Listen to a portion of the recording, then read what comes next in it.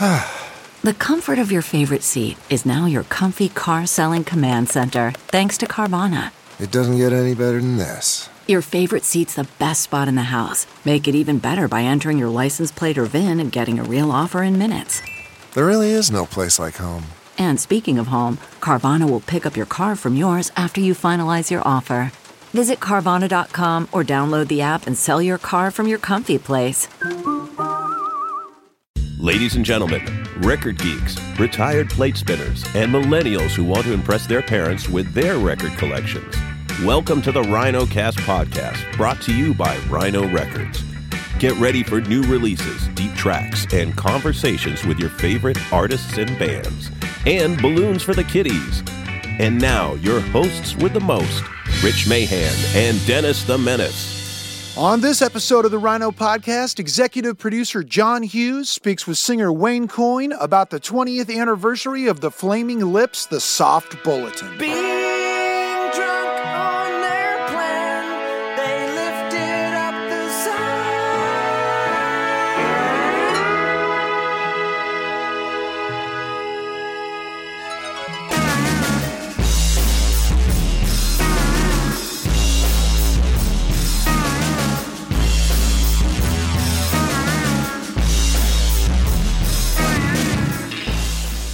Hey, Rich. Hey, Dennis.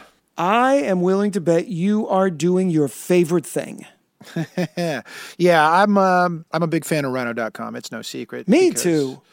There's so much great information on there. Of course, we've got a featured artist. You can go in and look. There's a release breakdown on the artist. There's playlists. There's articles about different releases, so you can really get more info and learn more about the artists that you love. There's Album of the Day, which is something that you can sign up for on your email, and it just comes right into your inbox every day. There's a short essay laying out why that album's worth your time. There's links to listen to on your favorite streaming platform, and you can also browse through all the past albums of the day while you're there. It's pretty cool. Then, I'm hip to the trip. I'm telling you what. And then there's exclusives. Rhino.com, there's releases there that you can't get anywhere else. So you got to go check it out. There's so much cool stuff coming up, including the new Van Halen Japanese singles 7-inch vinyl box set. It's all of the stuff that was released in Japan from the Roth era of Van Halen, and rock and roll fans are going to dig it. But in today's episode of the Rhino Podcast, Dennis, why don't you tell us what we have? We have John Hughes, our executive producer, and Wayne Coyne. Yep, that man who is in the giant bubble from the Flaming Lips. It's the 20th anniversary of the Soft Bulletin, and they're touring behind it. But this record was released in 1999 after one of their weirder records, and has singles like Race for the Prize and Waiting for Superman. And it's been named the album of the year from everybody from the NME to Rolling Stone. It's iconic. I'm sure that Wayne had a truckload to say about this record. Wayne has a lot of stories.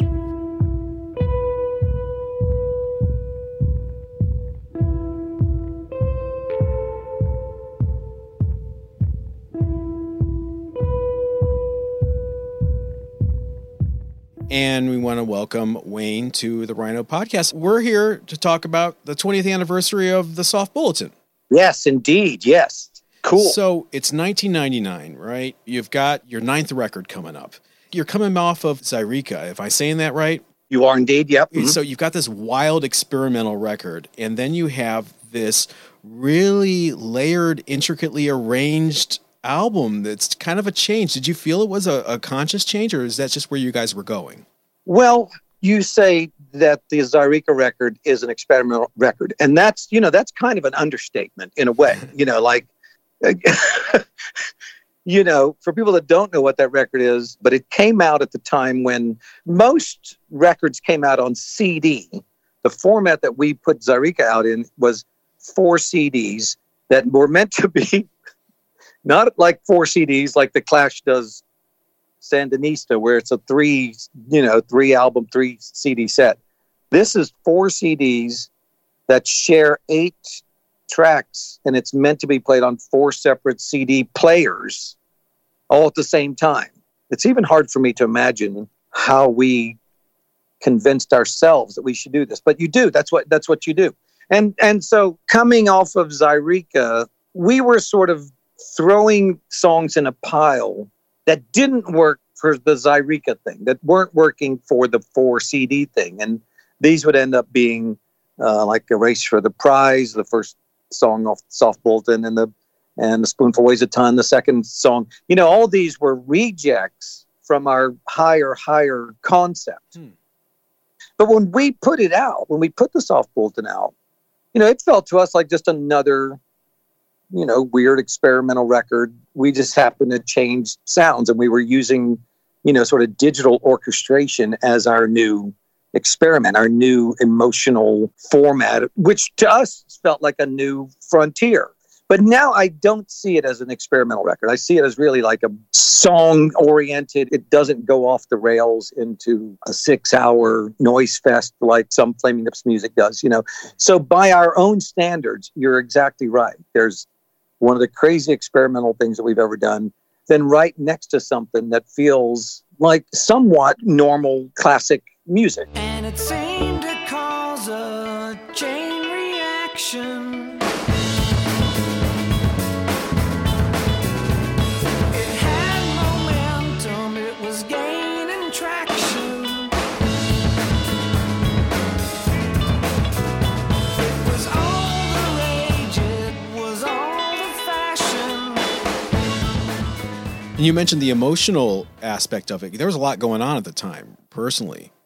I think everybody, by the time you get to be in your late 30s or something, you know, you probably have similar situations where, I mean, my father had died of cancer in 1996. I do say I think it's a fairly normal thing for adult men to lose their parents. But, you know, in a way, I think that's why the Soft Bulletin, I think that's why it works. I might belong to the first generation of people that didn't have to worry about going off to war and going off to Vietnam and stuff like that. I was born in 1961. And so, you know, by the late 70s, all that's said and done. And I'm living the most uninterrupted, luxurious, free, freak life probably that anybody could have lived up until that time, unless you were an insanely wealthy person or something, you know. Not that we're wealthy, but I just never had any interruption of anything coming in and saying, you can't just sit around and make music and art.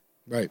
And I think my father dying when I was 35 or 36, this was the first brutal reality, like, stop in my life up until then.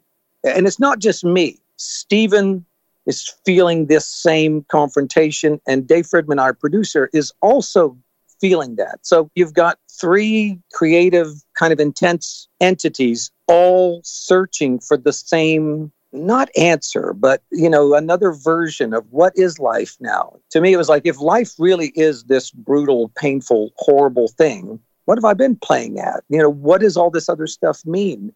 What do I do? You know, do I stop loving that intensely so I'm never so emotionally destroyed again?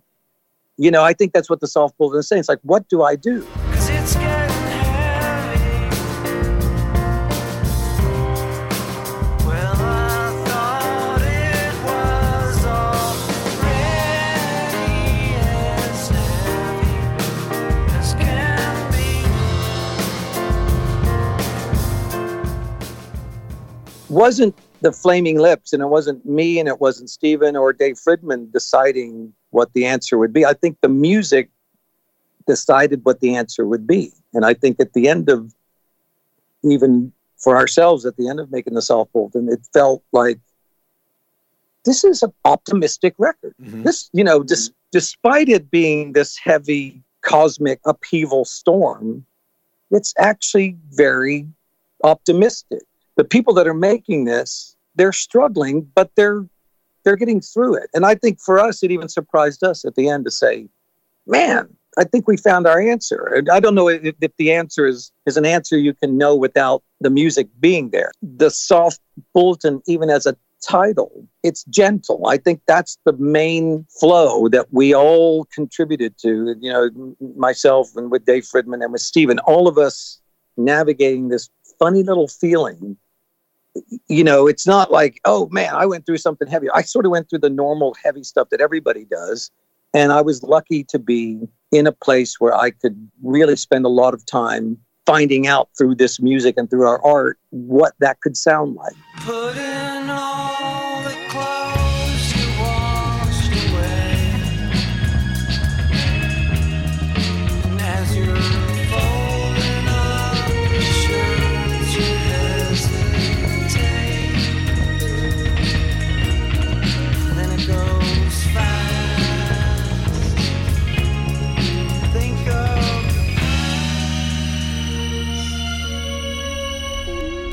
suddenly, everything has changed. You took something and worked through it. And there's a quote from you out there saying that you thought by getting so personal that no one was going to be able to relate to the record. Is that an accurate quote? Well, that's the funny, embarrassing thing about it. It's like you think when you're being absolutely honest, you're embarrassed about the way you feel. And of course, it's not cool and all these other things about it. But then you come to find out that's exactly what is cool and why anybody else would want to listen to it.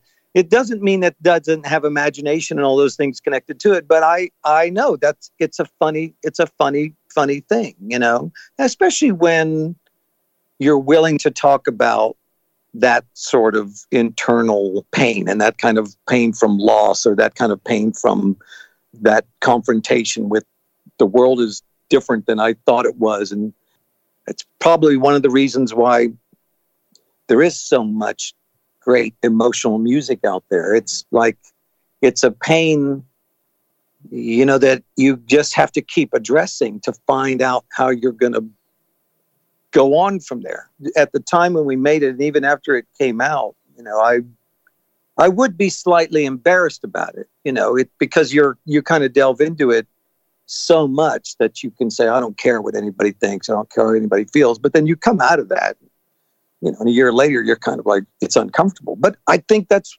exactly why it works, why I think it speaks to people. Yeah. I was glad that it didn't destroy you. How sad that would be. 'Cause if it destroyed you, it would destroy me.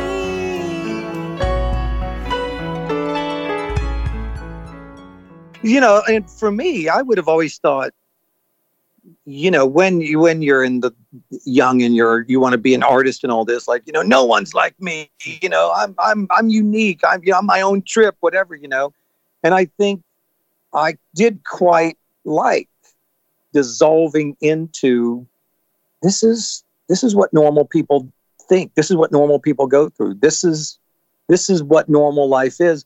And part of me was relieved that, I'm joining the ranks of everybody here. And I'm not standing away from them saying, oh, you fools, that's the way your life is going to be and I'm special or whatever.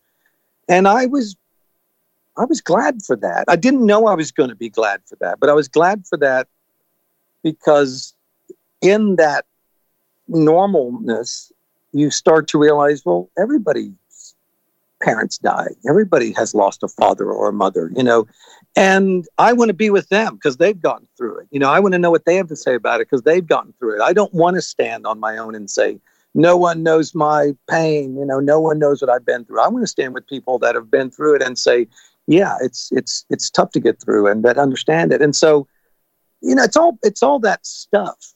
I think all that, without music and all that stuff going with it, it can sound kind of hokey or whatever. But when the music from the Soft Bulletin is kind of there with you saying these things, I mean, I listen to it still. It's just such a, I don't remember exactly how we made it so good.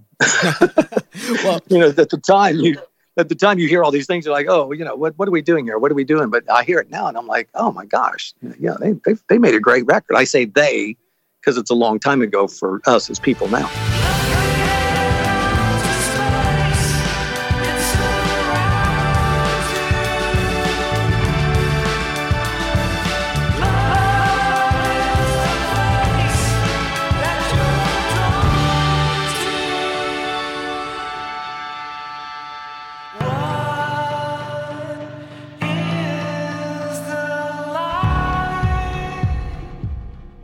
You once also said that, talking about making it, your favorite instrument was the recording studio. Was that the case here? Well, yeah. And I think especially in that time when we were going from, we'd already made quite a few records, but all those were made, kind of in the old fashioned way where everything went to a big tape and everybody stood around the mixing desk.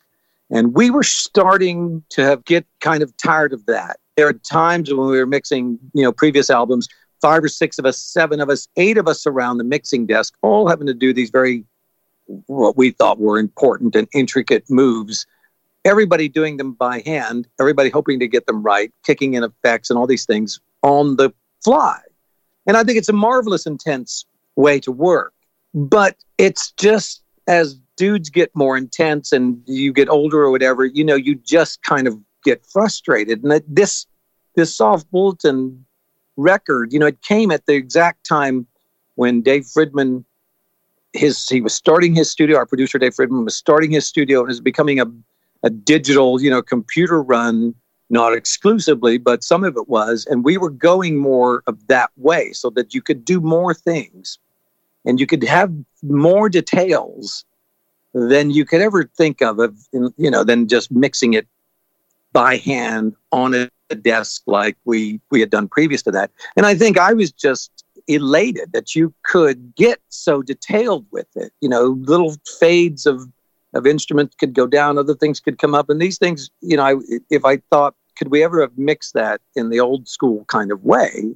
The old school kind of way, we would sometimes do 100 different passes of a song. Not all on the same day or anything, but we would just mix and mix and mix. And in the end, just get kind of destroyed by the process. And you're so sick of it and you're so frustrated by it that you say, well, it's good enough. And I think listening to some of those now, I think they're amazing. But I think because of the perfect timing of us going into a new way of making music, a new type of music, and a new way to record it with the new studios, and now everybody, is working. The computer's doing half the work for you, but right. That was all that I think just came at the exact right time. We wanted to get more intense and more detailed, and the computer software and all that stuff just was invented just for us to make the Soft Bulletin. That's the way I feel. Were you urged by the U.S. Warner Bros. Label to remix the record to make it more, quote, commercial, or were you involved in that at all? Because there's a difference between the U.K. and the U.S. versions. Well, we never felt like we didn't want them involved. A lot of times it's the other way around. Artists want to say, leave us alone. We just want to do our thing. We don't care what you think about it, But we always did. And most of the time, they would hear what we're doing and just be like, man, this is so cool. And encourage us and want it to work. And by the time we were probably, maybe halfway through with the Soft Bulletin, we started to think, are there some reasonably successful commercial producers out there who wouldn't mind remixing some of these so we could just see could any of this sound more commercial? Because it wasn't something that Dave Fridman or Stephen and I felt like we knew anything about. And we were the ones that kind of were pushing for that. And we went off and did some mixes with this wonderful, I can't tell you how great of an experience we had with Peter Mockgren. And he had just come off of mixing those first very successful R. Kelly records. Mm-hmm. He'd worked with Prince, he'd worked with Michael Jackson, really a great commercial R&B guy. And we went to see him in Chicago. He just had a couple of days he could spend with us. And we showed up and he was listening to the couple of tracks, the Race for the Prize and Superman, the ones that he remixed. And he said, I don't know what I would do to this because this is so great and so perfect, which makes you feel right. Just, he's worked with Prince and Michael Jackson. And instead of him saying, oh, this is too weird or whatever, he's saying, man, this is just so great. This is. And he said, but I have to do something because you guys are paying me to do something to it. And so he, not begrudgingly, but he went and did stuff, but none of us ever thought, oh, that made it better or made it worse. We were really glad to be there with him and see him sort of so effortlessly say, well, we can do this and we can do that. But I think he always let us be aware that's like, you've got a really great album here. And it's not about, I can mix it. Yeah. And you guys can mix it, but you've got this great thing. And I think the things that he showed us there, we did go back at the very end of the Soft Bulletin mixes.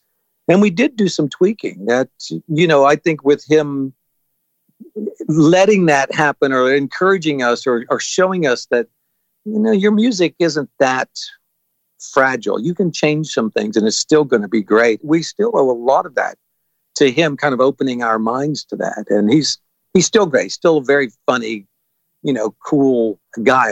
I'm so glad that we ran into him. And so, a lot of people would think, oh, you had to stick to your guns and make sure no one messed it up. And it really was not that way at all. Once we were open to things, and I think the person we ran into was probably the most perfect person to help us. Well, they fly in the air as you comb your hair, and then splattered up and down your windshield. The headlights, where they fly, yeah, they fly. But you can't see them there. It took America a little bit to warm up to the record, but it was a hit in the UK almost immediately. They really glommed onto it there. Right. I think this Mercury Rev album, the Deserter Songs album, and the Soft Bulletin, I think are just a couple of months, behind each other or in front of each other, And Mercury Rev were already having a little bit of success. And then their Deserter Songs, a couple of songs on that were being played on radio quite a bit at that time.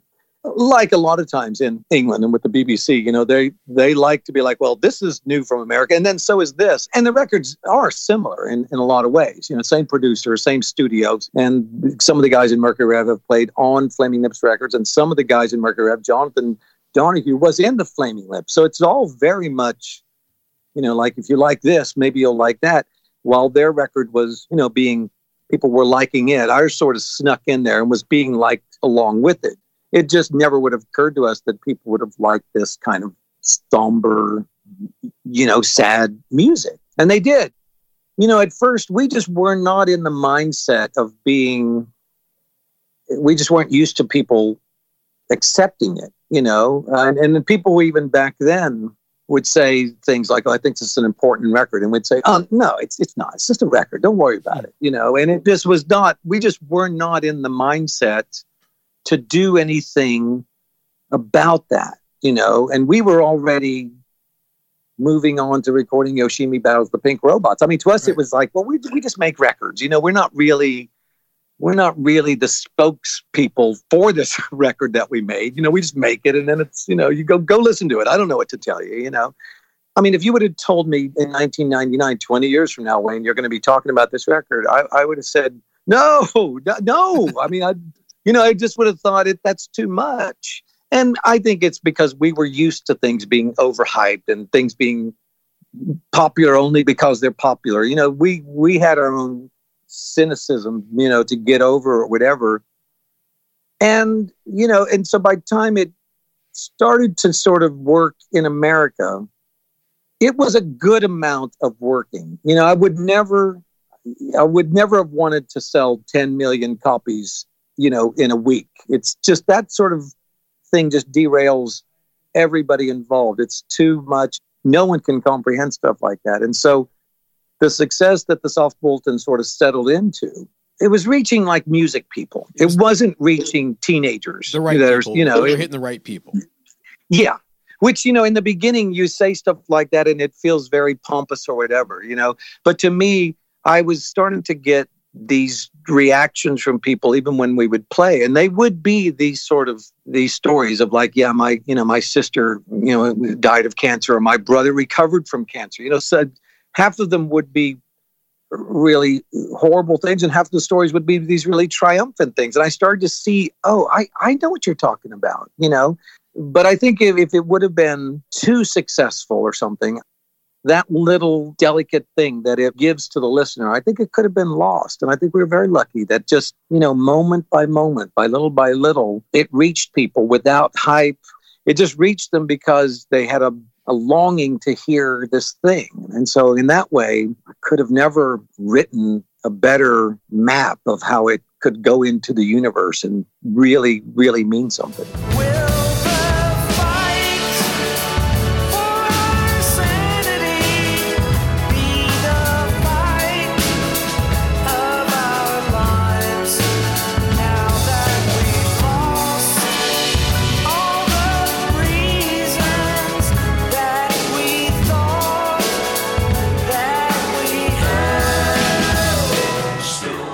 It really did cue up Yoshimi and Do You Realize, though, which had that big mass effect that you're just talking about avoiding.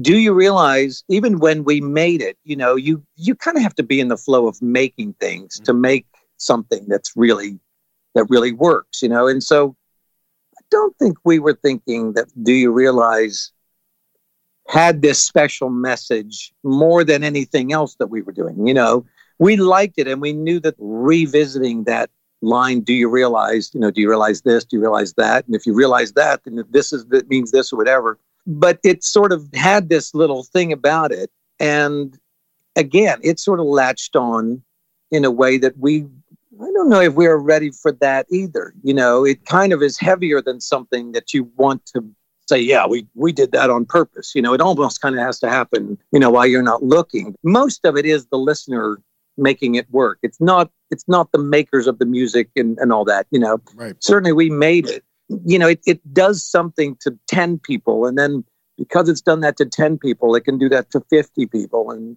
once it's done it to 50 people, it can do it to 500 people. And, and it just sort of, it starts to have a meaning of its own, It's kind of like the song Happy Birthday in a way.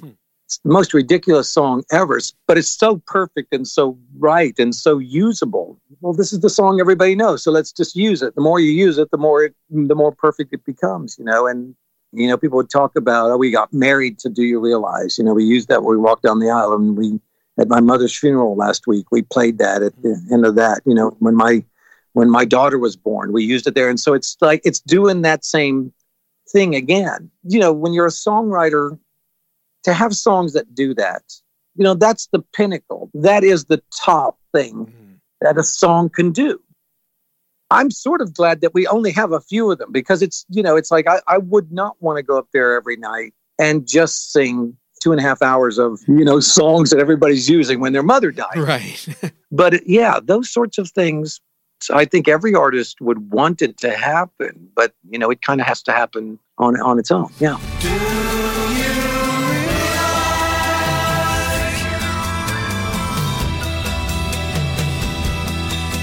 That happiness makes you cry. Do you realize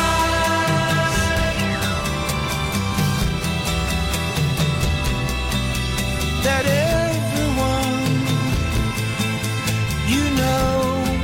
someday will die? Have you seen the lenticular for the 20th anniversary edition of the Soft Bulletin yet? Oh, I've not seen it in real life. So everyone listening to this podcast has no idea what I'm showing you right now, but I'm just showing you to get your reaction. And I just wanted you to see it. It's actually better than I thought it was going to be. That's amazing. Well, wait do you see it in person? Now I really want. Yeah, I really want one. I've not seen it in person. It's the first time I've seen it. Great. We will get you that for the audience. I don't know how familiar people are with even that term lenticular, but you can explain it. It's like a 3D flat version of the album that's kind of given a treatment to make it 3D. So when you tilt it, remember the old baseball cards that used to be at the cereal box? That's a 3D effect. And the 20th anniversary edition of the Soft Bulletin coming out from Vinyl Me Please. It's beautiful. Oh, it's got an art stunning. print. Thank you for showing that to me. Yeah, thank you. Got a little printout of your art print that you provided, which was the single sleeve in the UK for Race for the Prize. Race for the Prize. Yeah. Without the typography, so you have the unadulterated art. So man, Well, thank you for showing me that. I'm pleasure. glad you had it there. Thank you again for doing this with us, and hopefully we will talk soon for the 20th anniversary edition of Yoshimi. Oh, I love that. Well, thank you. All right. Yeah. Theirs is to win if it kills them. They're just humans with wives and children.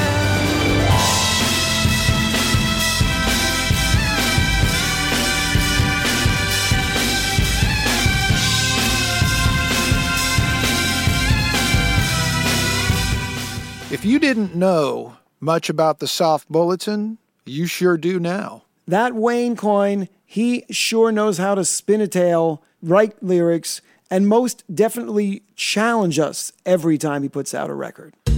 Thanks very much for tuning in. Don't forget to listen and subscribe on iTunes so you don't miss the next Rhino podcast. Executive producer for Rhino Entertainment, John Hughes. Produced for Rhino Entertainment by Pop Cult and Rich Mahan Promotions. All rights reserved.